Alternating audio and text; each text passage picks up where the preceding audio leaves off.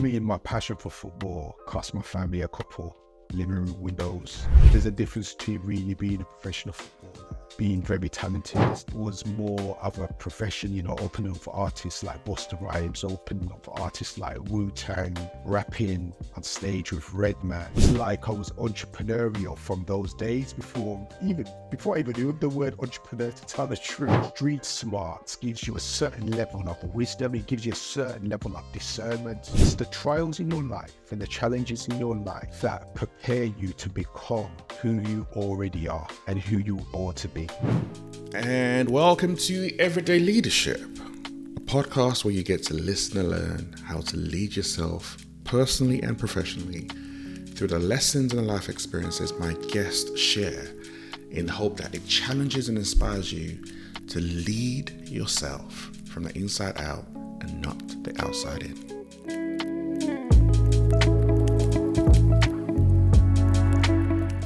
If you don't already know, come on. This is Everyday Leadership, and today my guest is someone who has taken his pain and turned it into purpose. He's had multiple careers, and those careers have been filled with so many experiences and gems that you're going to hear about as we start peeling back those layers. Today's podcast, we're going to get real. We're going to get vulnerable. We're going to tap into some richness and some lessons. And my guest doesn't know what questions I'm going to ask him. And that makes it so much fun. It allows us to connect in such a deep and meaningful way. So without further ado, I'm going to ask my guests to introduce themselves. But I want you to give me your name last. Okay, wow, that's giving me a good challenge at the start, and he's just giving me the heads up that I need to introduce myself. So I'm a child of God, I would say. Father, husband, leader, believer, mentor expert, author, podcaster, and an artist as well. And my name is Herman Stewart, aka the Mentor's Mentor. So I hope that has surmised the vastness of who I am. But I feel it's really good that you asked the question, and it's really prompted me to see how authentic I'm going to be. Do you know what I mean? In the sense of I'm not just professional. I'm not just one facet of myself, and having the courage to be all of me and share me out. Right from the start, that's the definition for me of true leadership, of when you can be authentically all of you and just bring all those different elements and recognize that. And you also speak to how vast and how multifaceted we are as human beings. And far too often, I think a lot of us just play in one lane, where we're not made or created to play in one lane. We're made and created with multiple gifts and talents. And learning how to tap into those different areas is so important. And you are someone who has done that in different steps. I mean, for us to go back to way back, younger you lived, I guess, the dream of a lot of young men and women actually in the UK. Like you were a footballer. I mean, my passion for football cost my family a couple living room windows. I remember one of my balls got stabbed. It was just so traumatic. We could probably do counseling about that right now. But yeah, from me being around 7 years old, I just loved football. I just played football. And from I was like 10, I got scouted to play for my district. And then all the way through secondary school, captained the school team. Then at the end of, near the end of my school career, I ended up playing for Great Britain, Catholic schools. And me and Paul Scholes was in the same squad. And that to me, I was like, yeah, I made it because that's all I wanted to do, be a footballer. But, there's a difference between really being a professional footballer and being very talented. There's the worlds apart, you know, because there's lifestyle that has to go with it, and sacrifice, and being guided to make the right decisions and not get caught up in life as well. So yeah, football was where it started, you know, as a passion, as a pursuit, and a sense of purpose. I actually love that distinction between having a talent for something and being professional at something. Because I think naturally we just think, well, that's they're all the one and the same. Like if you're talented at something, then naturally you're going to get that. But something that you said around actually not having the understanding of the people around you to be like, actually, no, if you really want to do this and nurture that talent, there are certain steps and things you need to do. That's quite a good perspective and way of looking at things, actually. I think the reality of it is, and these things are not always understood. I guess it takes maturity and a lot of self-awareness as well. That being talented is like the beginning. It's like the raw material. You know, sometimes when you become professional, sometimes it can take the fun out of it. You know, when you're talented, you're just good at it and you really enjoy it and you love doing it. And there's probably, you're not putting any pressure on it. You know, it doesn't need to be how you pay your mortgage. It doesn't need to be how you're going to buy your mama a house. It doesn't need to be all those things. It's just, you love doing it. But then when it becomes professional, then it's more about training than playing. It's more about the discipline. It's more about the sacrifice. It's more about you can't be with your friends. You got to do this.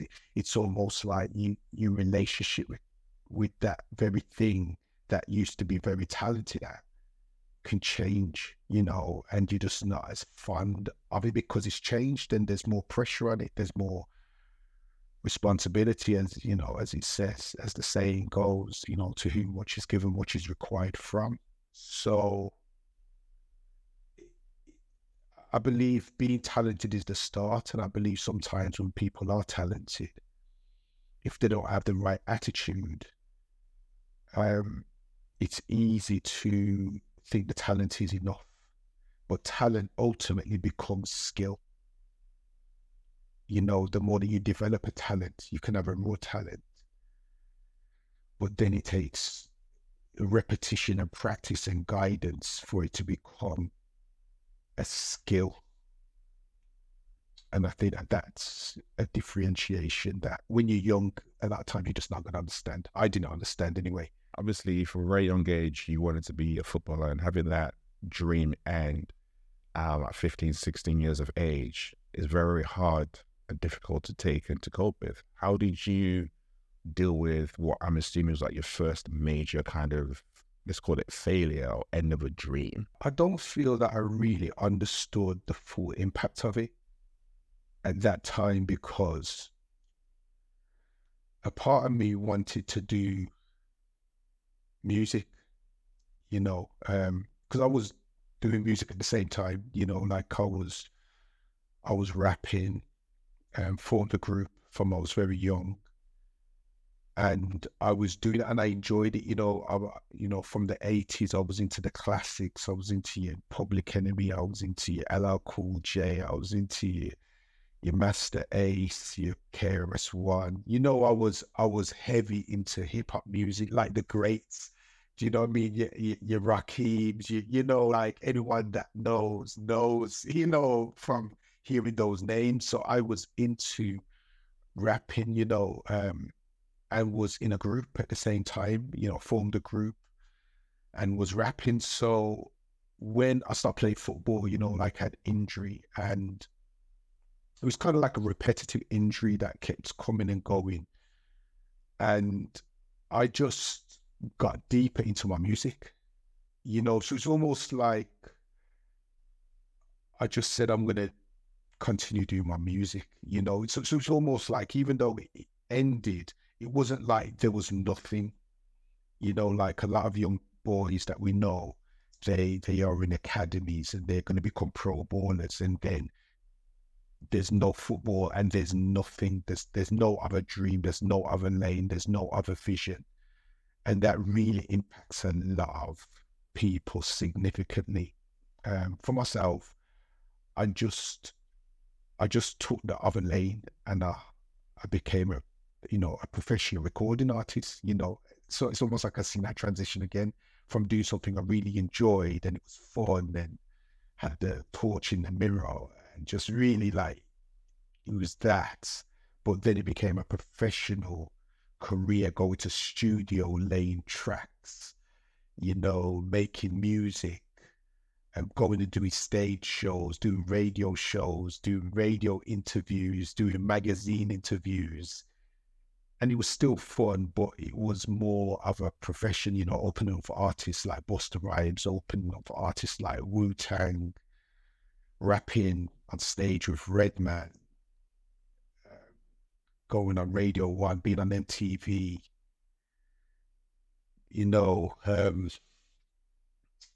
I've really seen a lot of great things come from it, come down London a number of times, Rodney P, and spent time with Rodney P, was on Numbers show 279 a number of times on Choice,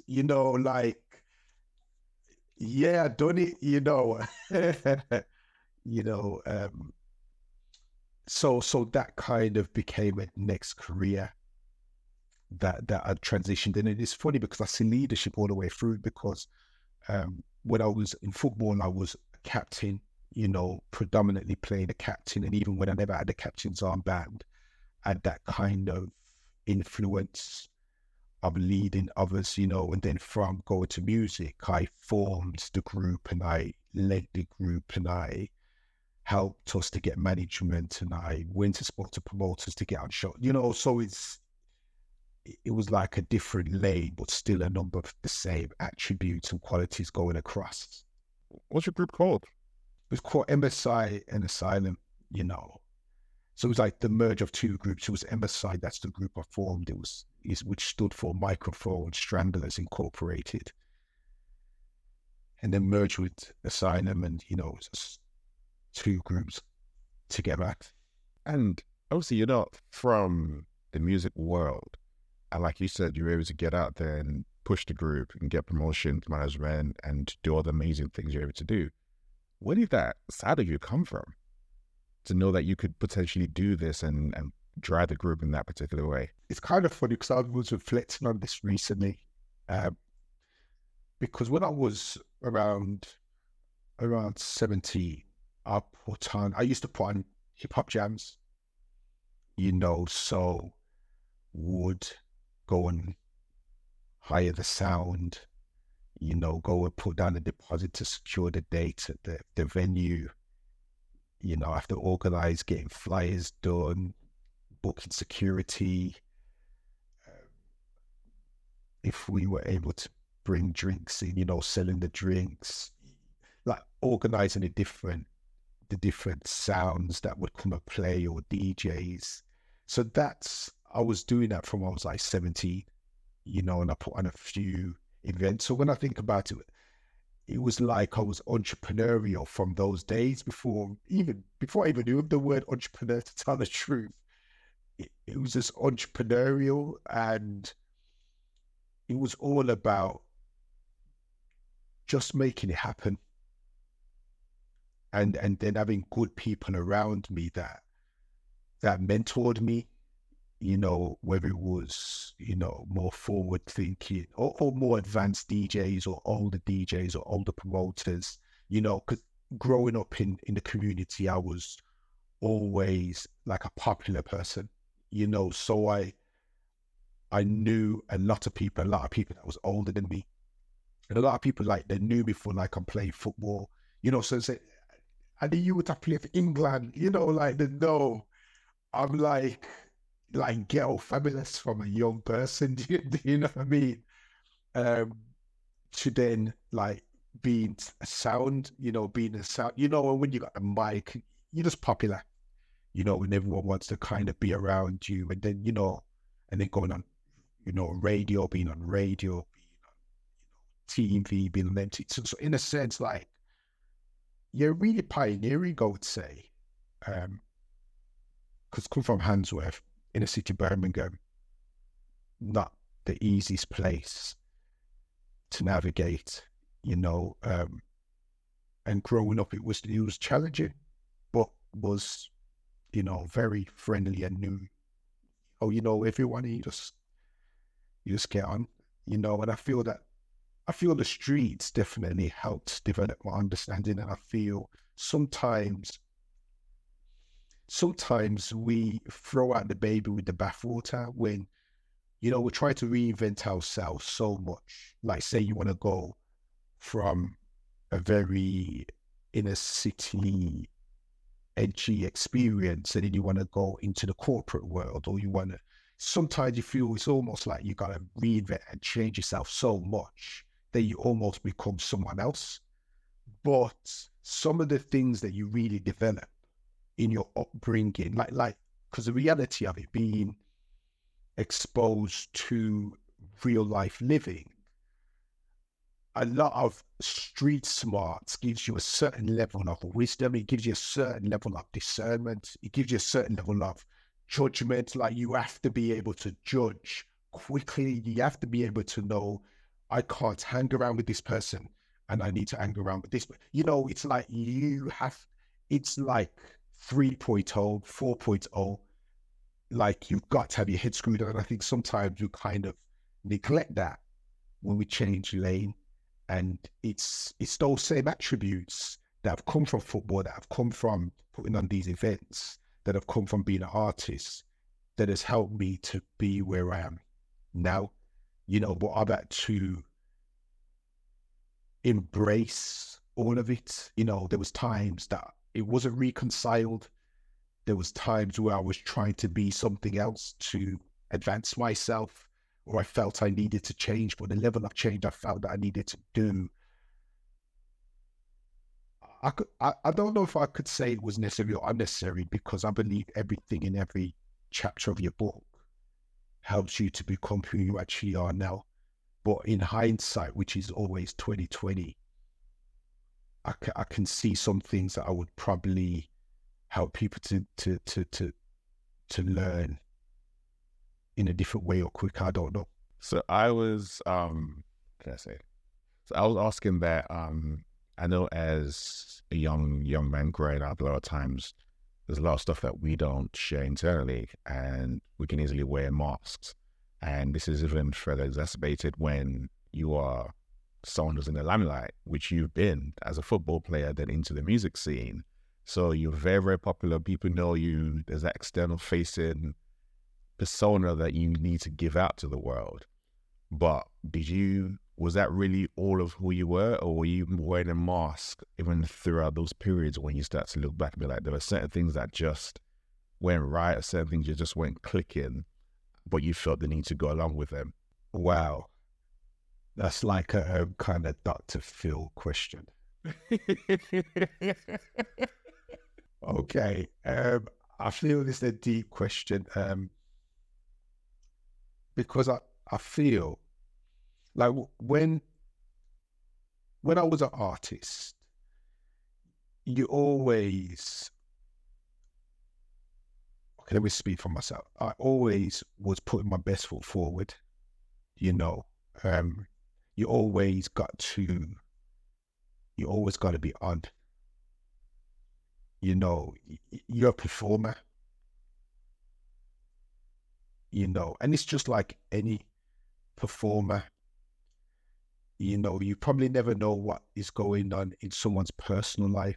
You know, I'm sure when everyone was watching the finals the other day with, you know, Man City and Man U, everyone was showing up. But I'm telling you, the things that would be going on in their different lives, they've still got to be able to show up on the pitch. And it's almost like, how do you lock off certain things while you're still performing? You know, and for me, you know, growing up, there was a number of different things that I weren't pleased about or was frustrated about. You know, being in the music industry is probably one of the hardest industries to be in.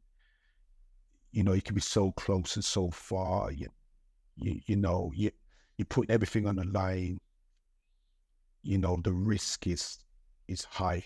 You know what I mean? So it's like managing emotions and managing feelings, but then still being a person as well. Having a relationship, having a child, having, all these different kinds of things. And the inner search as well, from young, just really my pursuit and in search of God, in search of the creator, so that's always been going on as well. So it's been like a multifaceted experience. Wear masks. Yeah, I was definitely wearing masks in different places. And sometimes I wasn't even aware I was. I believe it takes a lot of courage to be able to start even looking at the fact that you're wearing masks and then looking at taking off these masks, because it's about then when that mask isn't there, it's like who actually is there, and that plainness and that vulnerability that is there, that a lot of times when you're feeling that vulnerability, when you're experiencing that vulnerability, it's difficult, and I would say that that's something I definitely have had to experience. I've definitely had to go through that. I've definitely had to experience it. And I feel vulnerability is quite a difficult thing to deal with, especially as a man.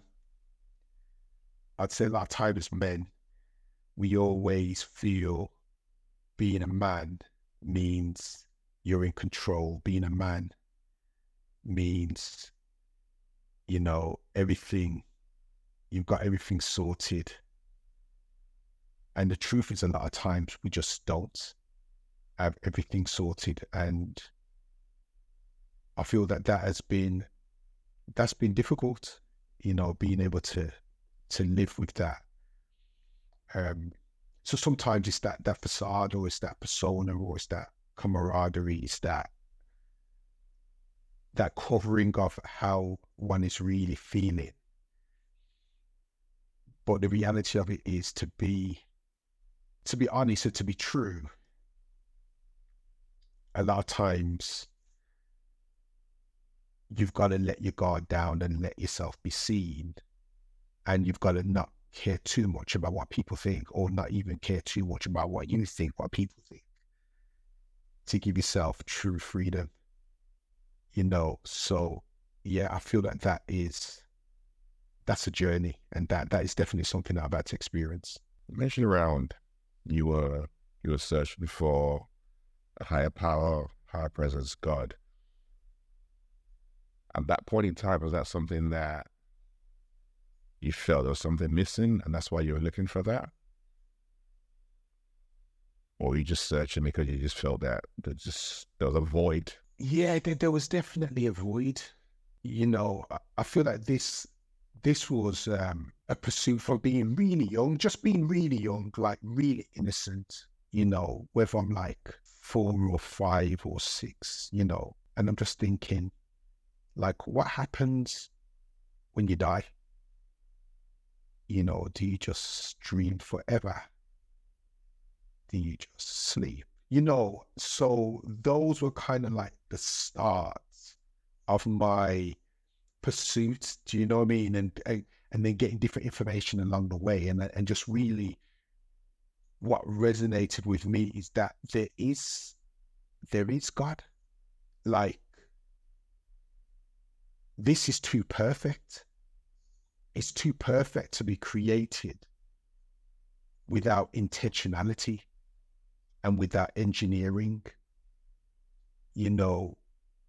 Like when you think about flowers and you think about the ecosystem of flowers, and bees go to flowers and pollinate and get honey, and the trees like take carbon monoxide and make it into oxygen that we breathe in, and our bodies being made up of 70% water. Like, the earth is too engineered for it to be an accident. So that to me has been like, it's been more about making sense of that. Like, this is why am I here? What is this about? Like, why do I dream when I sleep? It's more, I've realized that there is a connectivity of a higher power that I see as God, that, yeah. And for years I was living out of sync with that. Do you know what I mean? Like, I wasn't living in sync with it. So I was struggling, before I wrote a song about it, just speaking about civil war.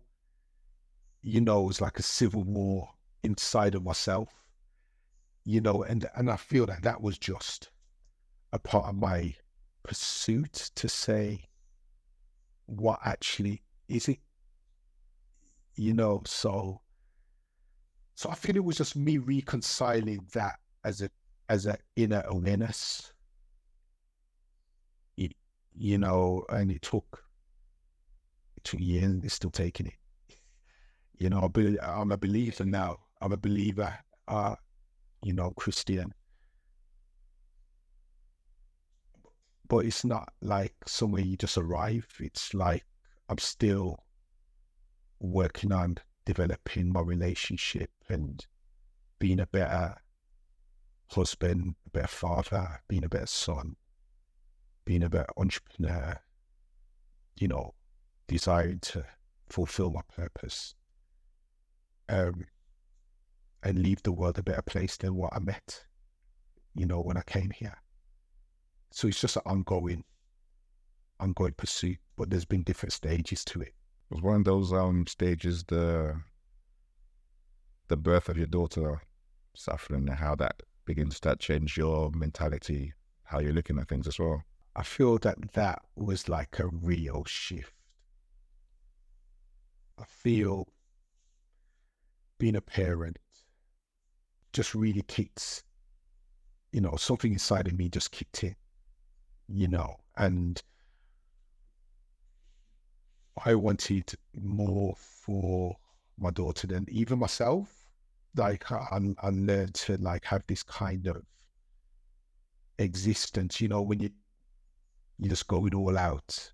And, I'm working on being an artist, and I've got the dream, I can see I'm going to have holiday homes, and I'm going to have my Aston Martin, and I'm going to be doing all this kind of stuff, and it was like a delayed gratification. I could live with that, during the pursuit. But then when my daughter came, it was like, I've got another mouth to feed here, I have to be a bit more sensible, as they would say, manage my dream, and that really helped me to start looking at what I want to do. And then I started studying counseling, and from studying counseling, that really started to open up my inner world as well, because my counselor said to me, my lecturer said, the first person that you have to counsel is yourself, which was like, whoa. Tough. That's tough. Yeah. So for me at that point, I really was going through a lot of inner searching, because when you're young, you're quite resilient. I'd say children are so resilient, because they don't understand the ramifications of a lot of things that's happening in their lives, or what they're going through, what they're experiencing. They just don't understand the totality of it. A lot of times they understand that they're sad, or they understand that that's a tough experience, but a lot of times they don't know they're experiencing trauma, or they don't understand that them dealing with their parents separated has really given them issues around rejection, or given them issues that has started to mold their personality. They don't understand all of that, or they don't understand if they're the eldest sibling, and all of a sudden, because of their family dynamics, they have to step in to the void and be more like a parent to their younger siblings to support the other parents. They're parents, because for other, it's not. It's like they're a child, but they're probably the eldest and more mature. They can support, they can cook, they can shop, they can do things that a lot of the other children are not doing. But it's only in hindsight when we look back and start seeing what are some of the different crossroads I've gone through, what are some of the different things that I've experienced that you could probably be in a place where you allow that impact to impact you. And that's what was happening when I was studying counseling. Like, I was looking back and looking at different points in my life and different experiences in my life. And I was like, whoa, I've gone through a lot. You know, like, my parents separated when I was young. That was tough. You know, growing up, seeing like some of my people that I know get murdered. You know, people get stabbed, see, you know, lots of different things that kind of just never saw it as, you know, just moving on. Yeah, you flow through it, you bear it. Yeah. So counseling, really studying that, really was like a game changer, where it kind of made me be much more cognizant of some of the impact that I've gone through, and then really having to go into some of that just in my own reflection, you know. And then counseling, when I really discovered what counseling was, I just realized that I wanted to do something different. You know, I did want to give wise counsel. I did want to give encouragement. I did want to give motivation, inspiration. And that's why I looked at mentoring and went into mentoring, because I knew that, you know, with counseling, you're not supposed to give advice. You're not supposed to give direction or guidance, or, you know, you're meant to ask questions and reflect back and read between the lines and create a space for someone to come up with their own conclusions, which that has its own place and it's good. But as a practitioner, I seen I wanted to do something different. And that's what, you know, counseling then led to mentoring. And that was, you know, the catalyst really was the birth of my daughter. Because I've just seen I needed to change what I was doing and get a career, and I didn't know what I wanted to do. It's the first time in my life that I really didn't know what I wanted to do. The first time, because from I was young, from I was 7, I wanted to be a footballer. You know, from I was 17, I wanted to be a recording artist. And then at like 25, 26, I didn't know what I wanted to be. And that was a scary place, to tell the truth. And I understand when a lot of people have that experience as well. If you haven't already, can you please follow the podcast? It really helps us grow, and it tells the apps that it's a podcast worth listening to, which the fact that you're listening to means that it is, and other people need to know about it. In Apple Podcast, if you click the 3 dots in the top right of your app, look for the follow button and click on it. And in Spotify, the follow button should be just below the show's artwork. Now let's get back into today's episode. When you don't know where you want to be or what you want to go into, you've also got a family to look after. There's another part of the element to that is normally your partner. How was that relationship like, and how did your wife help you like navigate that? Wow. It's almost like there was 2 worlds, you know. So my first daughter, it was like my partner with my first daughter, that was frayed, you know. And it's almost like my daughter was the beginning of the end in that sense, in that relationship. You know, not me being a father, not us being parents, but being able to move on, you know, and being there for my daughter. Just got a really solid relationship with my daughter. It would have to be that anyway. because of just how serious and how weighty the responsibility of father was on my life, you know. But then moving on, I met my wife, who I'm with now. You know, we've been together over 18 years. You know, been married. Yeah, she's been solid. Been a real encourager, been a real friend, and helped me to make sense of a lot of things as well. You know, it's so important. I believe it's so important that whoever is a life partner to you, or you've got an intention of having that kind of relationship, that you've got to have friendship first. I think sometimes just sexuality and sex and that kind of relationship straight away, I think sometimes that can be the beginning of the end. You know, and I'm speaking, and I know that a lot of times it's the beginning. For a lot of times, men are very different. You know, it's like, and I can't speak for all men, and I wouldn't put that kind of blanket statement out there, but when the foundation is platonic, or the foundation is friendship, or the foundation is, you know, having the capacity to have deep, meaningful conversations, that creates a great environment for the different things you're going to experience in life.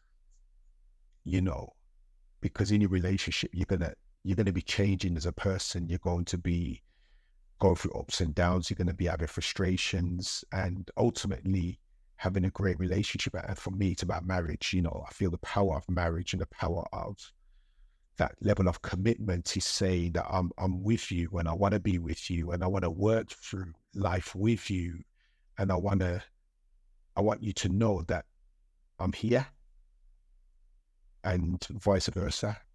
And it's not always romantic. It's not always, you know, flowers. Like, you know, like, it's just not always the novelty. And I think that's why a lot of times people go from relationship to relationship, because they're in search of that feeling that they get at the start, which is novelty. And novelty, you'll never have that again when you're in a long relationship. It will never be that, because you've gone past that stage. You've gone past the stage of the niceties. You've gone past that stage of just seeing someone at their best. You know, you can't always see someone at their best. Do you know what I mean? Like, especially you meet someone in a club, you see them at their best. You know, So got the hair, the makeup, all that kind of stuff. you're so like, I'm gonna get you sucker in it when she takes off her wig and takes off her leg, and you know, it's like, you know, if you can fall in love with that person, you can have the person with the wig. And you know, it's just. So for me, I did learn that through.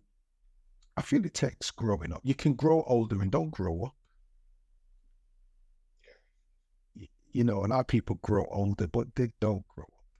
They're still doing what they was doing in their teen years. They're still doing what they was doing as a youngster, because it takes a level of commitment to delve into a relationship that you're going to have some level of safety and vulnerability. And it's risk, innit? It's risk. But definitely my wife is like just a blessing, and yeah, has really helped me along this path. It's amazing to hear, and it's a question I was asked, especially from Black men, because you don't often hear us talking about whether it's our partners, our wives, or whatever, and that side of things. But I think it's actually quite important to hear, because there are people who have spaces and places, who have relationships where actually, you know what? My partner is my friend. That's my peace. And that sounds so crazy to hear, because you always hear the other side of things. But I was like, no, I want to promote and talk about relationships where reality is, yes, it's ups and downs. It's a journey. It's an evolution of you consistently getting to know that person. But you're going through that together.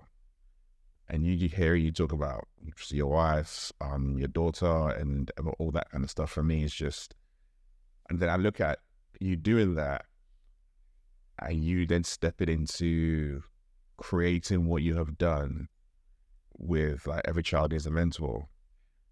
It's like it all begins to kind of make sense, because you are going through your own personal journey, and then you stepped into mentorship because it gave you that sense of purpose. But being you didn't just become a mentor. You took it to a whole different level. It's so true. And I feel that it's like, it's the trials in your life and the challenges in your life that prepare you to become who you already are and who you were born to be. Let me break that down. In our organization, we've got a saying that goes like this: within every caterpillar, there's a butterfly. And within every person, there's a better version of themselves. There's a better them, so you're whatever you are, but inside there's a better you. So ultimately, you're already that person. It's just that person needs to be drawn out. And what draws that person out a lot of times, it's not a cognitive activity. People think that they can become who they want to be through cognition. It's not that. It's usually trials. It's usually challenges. It's usually difficulties. It's usually the things that test you, that almost break you. It's those things that help you to become you. And I think sometimes we just have false expectations, because if you're going to be in a relationship with someone and you think that they need to be perfect or they need to be on their best behavior all the time, and I'm not talking about infidelity and all that kind of stuff. I believe that, if you're committed, you should be committed, and you should be loyal and work your stuff out, and life's life. But I'm not talking about in that way. I'm just talking that we are all imperfect people. And it's two imperfect people coming together. So there's definitely going to be imperfection. It's about how much grace do we have? How much patience do we have? How much forgiveness do we have? How much, it's all of that. It's like that, and it's all of my journeys, my challenges, my ups, my downs, my relationship with myself. I think sometimes a relationship that I've had with myself, I've not felt comfortable in my own skin, or I've not even liked myself. I've not liked who I was at that moment in time. And that has been some of the times that has helped me to spurn, to develop myself and go to the next level, because now I don't like that person.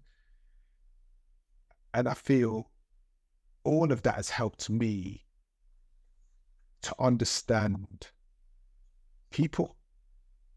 And I believe we're more similar than different. And that's why I know I'm an exceptional mentor and practitioner and so forth, not because of my brilliance, but because of my struggle, and because of my challenges, and because of my insecurities, and because of my limitations and my weaknesses and the things that I've had to overcome. When I started to mentor, I started to just understand that the person in front of me, they've got their own version of the stuff I've gone through. They've got their own version, they've got their own things they're wrestling with. They've got their own things that they find it difficult. They've got their own, whatever it is. I know that they've got their own version. Like they might be able to cover it, or they might be able to give a persona, or they might be able to give a facade. But I know you've got to have some stuff that you're still trying to work through. And that is what has inspired me to really, pour into young people and be a mentor. And then, just really progress and just really transform young people. Then was able to develop mentoring programs, that able to quantify the impact of mentoring and create mentoring strategy and policy and all that kind of stuff. And then train mentors to be able to do that, and then be able to create case studies to show that it's done, and then doing it in different settings, doing it in, in primary setting, in state setting, in private independent setting, and then doing it with business people, then doing it, with police, and then doing it with all different types of people, and just see that this stuff works, because really as people we're so similar. We're just so similar. We need the same things. We need validation. We need respect. We need love. We need to be understood. We need the space to be ourselves. We need those things. We need a sense of belonging. Those things go beyond ethnicity or culture or money. And those are the things that I realized that's been what I've been working on, and helping people to work through, and helping young people to find purpose. Young people are absolutely brilliant, and a lot of times they're just under the governance of they're under the governance of parents and great parents and good parents, and even parents that are not good help us to become who we're meant to be. But even parents are still imperfect. Parents are children. They're human. To someone. So got into the world of mentoring, and it's been, my pain has become my power. My brokenness has become my wholeness. With everything that you have done and achieved with Every Child is a Mentor, like you said, whether it's been private, public, international, government, policies, white papers, all that kind of stuff, do you ever look back and say, I'm proud of what I've achieved? Or do you just keep on going and don't really look back at all? I think the only times I look back and reflect on what I've done is, there's a few occasions, but a lot of times where people have raised it. Do you know what I mean? Like whether someone asks for bio, or someone talks about what I've done or what I'm doing, or I speak to someone and I've seen where they are, and I've seen myself previously 15 years ago, and I see in that sense, it's like I'm prompted or I'm inspired to. And at the same time, a lot of time, because of this vision that I have on the inside, it's hard to put into words. It's like a realm, it's like a world on the inside that I can see. Do you know what I mean? It's like a vision, like I'm going towards something. Do you know what I mean? Like, it's like I'm pursuing something. And it is about more impact. It is about, seeing like the impact that I've created already, or what the organization's created, or what young people have experienced. Like being able to say, if more young people had that experience, that would be great. Or more parents were exposed to the work that we do. Because when we support parents and they're like, I wish I knew you existed. They brought their child to counseling, or they brought their child to psychotherapy, or they brought their child to something, or they're kind of at their wits' end, and then they find out about us, and then they're like, I wish I knew about you for years. And being able to turn families around, and to see the impact. It's like I'm driven to say, I want to see more of that. I want, so I'm always looking for the more, you know. But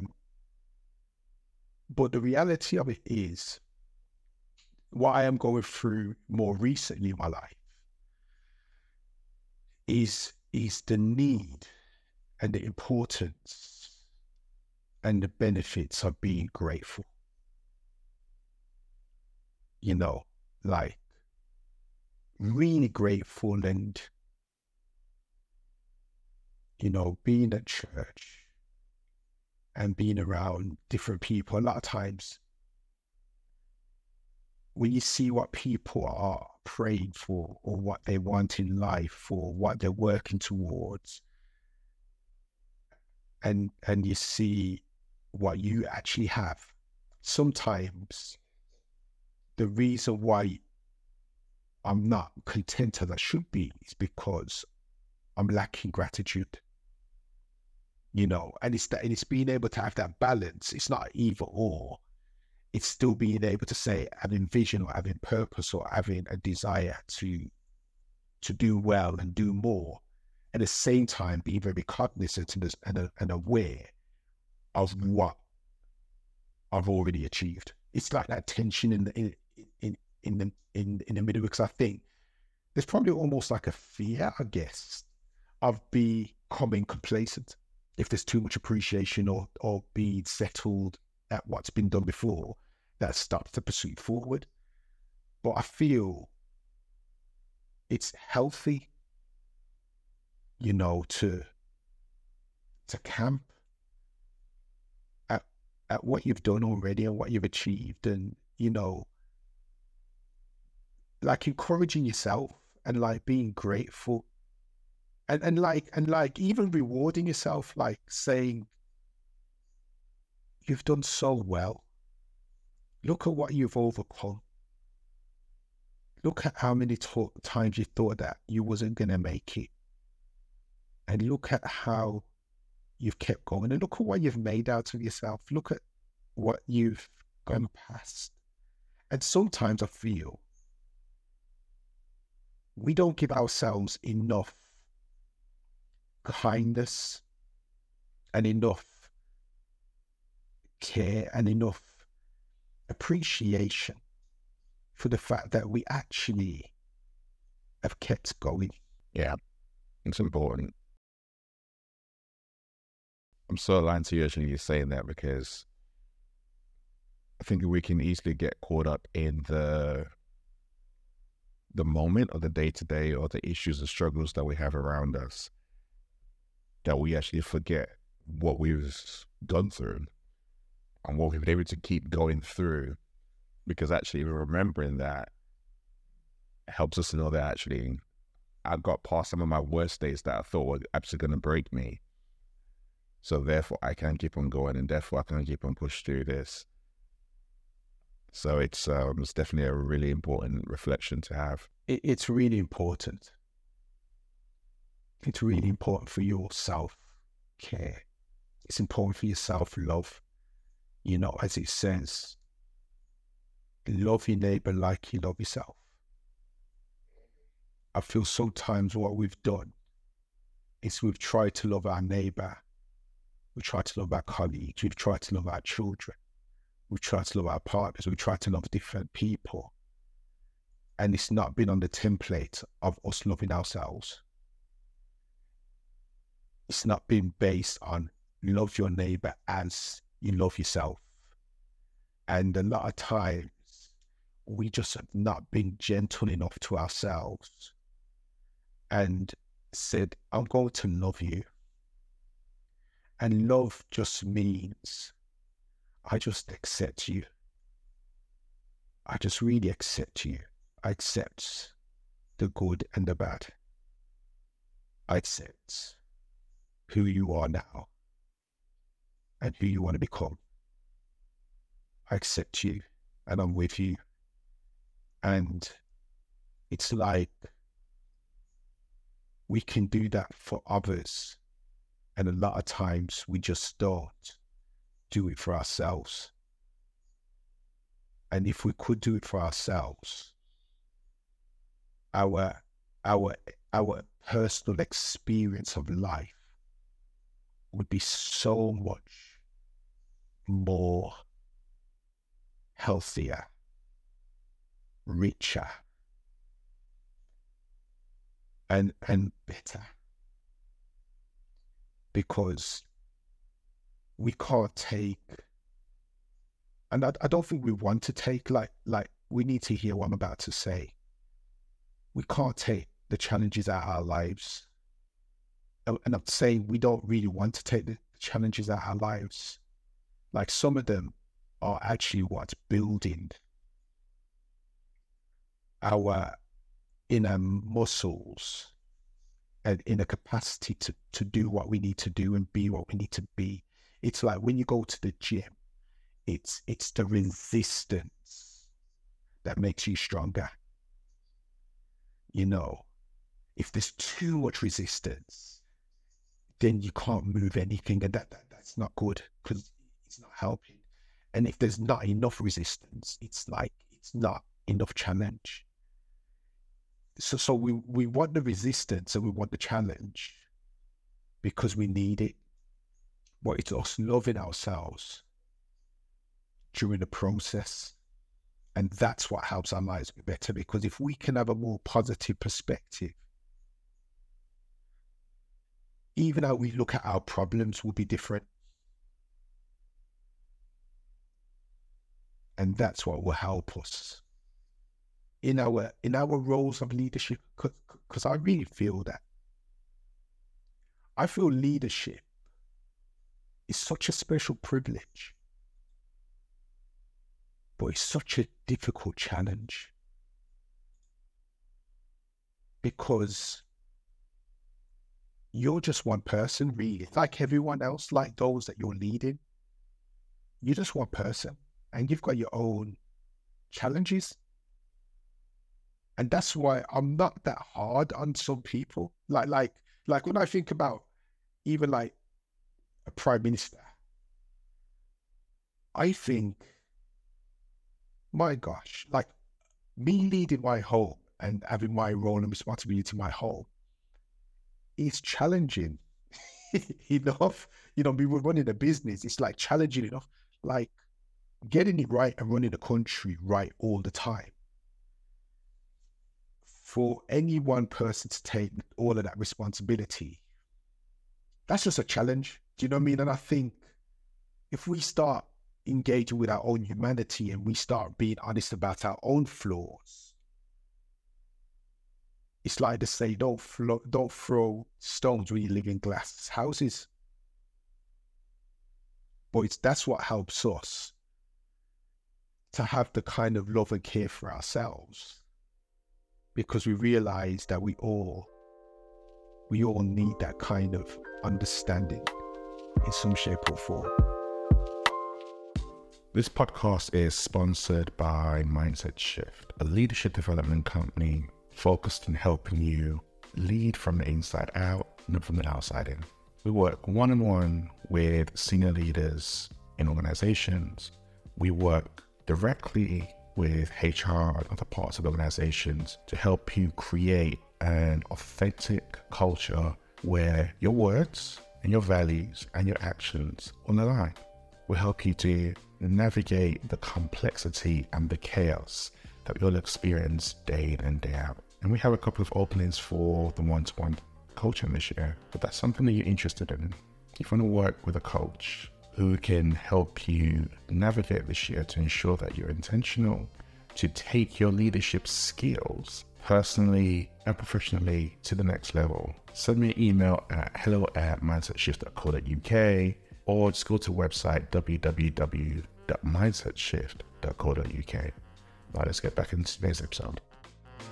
I knew this was going to go deep. And we have gone deep, but I think it's been really, really necessary, because as you were talking, I was thinking about actually a lot of what this sounds like to me is very much around reconnecting with the different parts of who we are. And there's something that's powerful around that, because when we are disconnected, we lose the fullness. we lose all our power. But being able to connect those dots is like, I don't know, you're a tree, and tree has multiple roots. And the stronger those roots go into the ground, the longer that tree can stand and withstand the different element of the weather.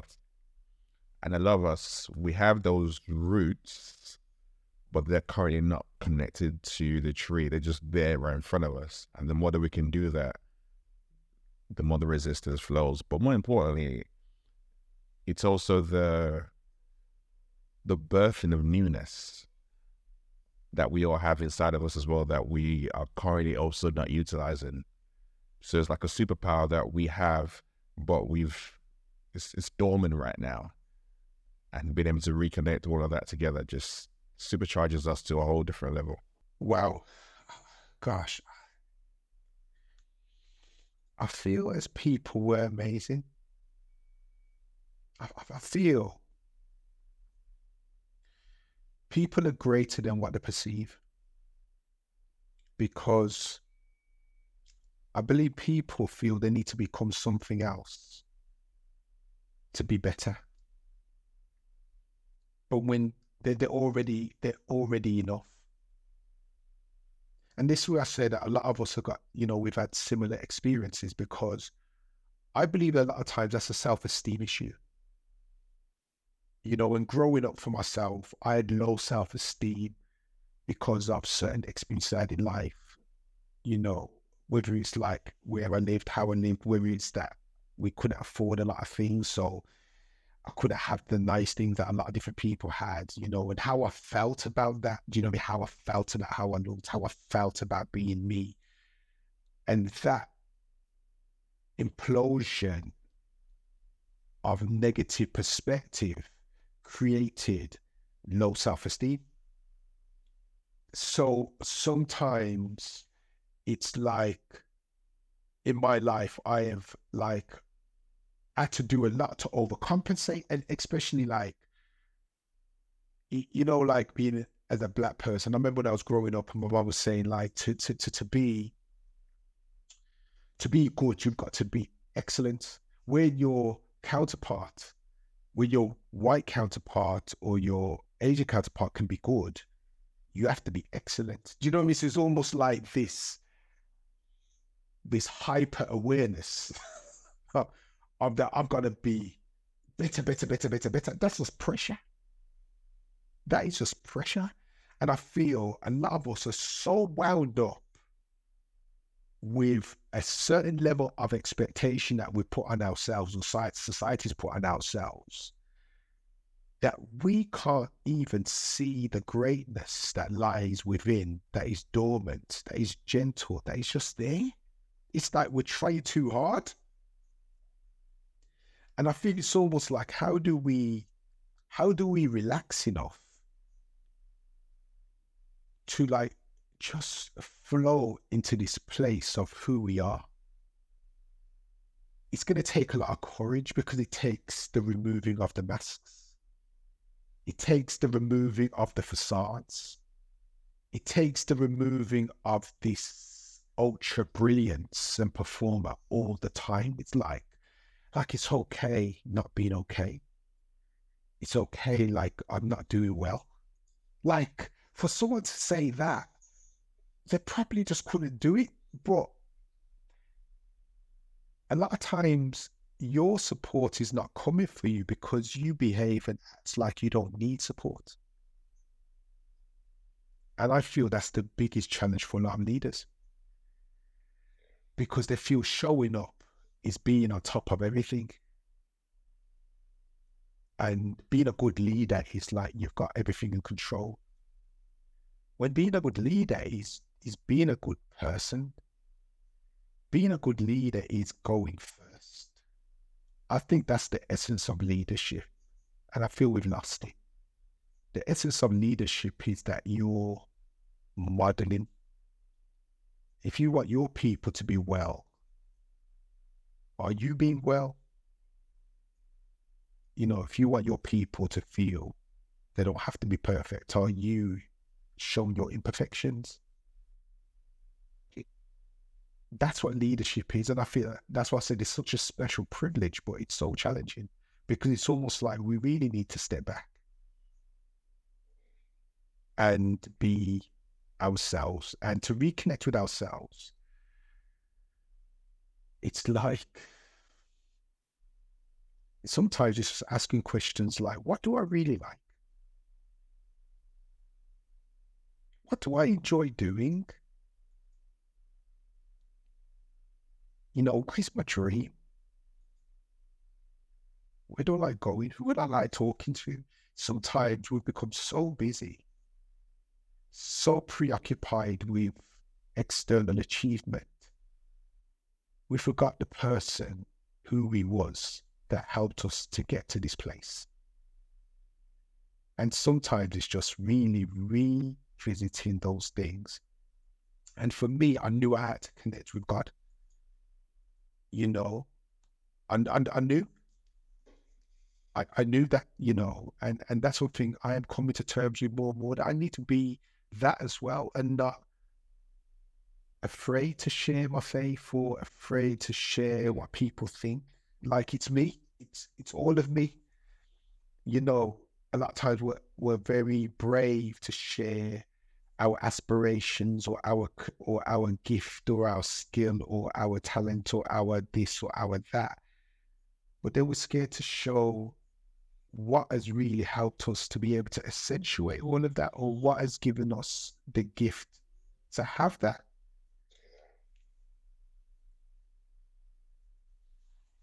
Yeah.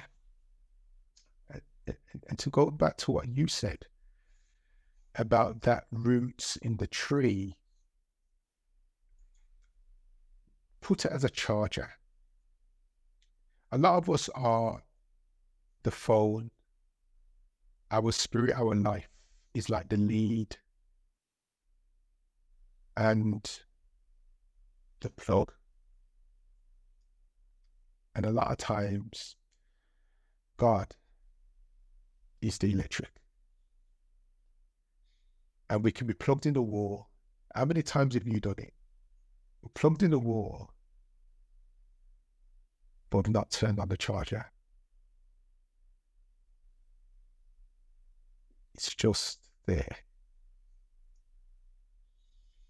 And it's just at the same level of energy. But you think it's plugged in. And that for me is like an illustration of connecting with my faith and connecting with the Lord. You know, and understand that the Lord just wants us to become the best version of ourselves. And that's a deeper conversation. It's a deeper conversation, because I think a lot of people, what they think is, it's not what they think it is. It's not just about religion and do's and don'ts and going to certain places. It's about a real connected relationship. Yeah, that's what it's about. That's the real fundamental understanding of faith, is about relationship, not the religion, the practices, and the rules. It's about real openness and vulnerability and authenticity that kind of comes with it. But like I said, that's a whole deeper conversation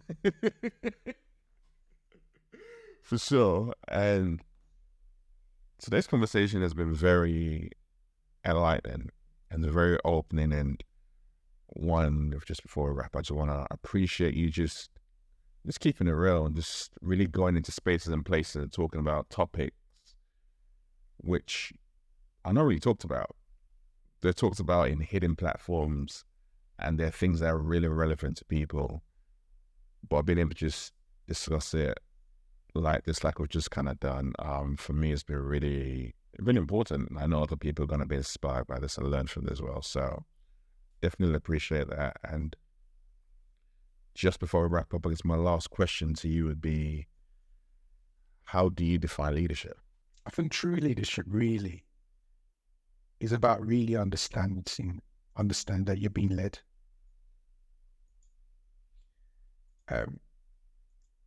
If we can't be led as leaders, we're not going to be great leaders. If we're not going to be able to have humility to follow someone's guidance. The things that you learn as a follower help you as a leader. And I think there's a lot of constructs around leadership is around title and around being able to boss other people about. But I feel some of the best leaders are leaders in voluntary and community and faith-based organizations. The reason I say this is if you pay someone to follow you, they have to follow you to keep their job. A big part of that motivation would be that they've got to follow you because they are paid to follow you. When people follow you voluntarily, that's when you have a different level of influence and a different level of leadership. And I wouldn't say it's just based on, and I hope everyone gets me when I say this, it's not, it has to be a faith-based organization or community organization or a sports organization or voluntary. I'm just saying the principle that if you can get people to want to follow you, and it's not their role, and like they will follow you above and beyond because they admire or respect or your leadership. That's powerful leadership. And that's usually exemplified by sacrifice. It's exemplified by you going first. Everychildneedsamentor.com. That's the website. Find out a bit more about Herman and his organization. There is the podcast that he has on there, Finding Your Path. They can learn more about. But then there's gems he's dropping on LinkedIn. And there's a lot more stuff to come. You just had a little bit about it today, but there's a lot more to come, you know. So look out for him, listen to him, connect with him,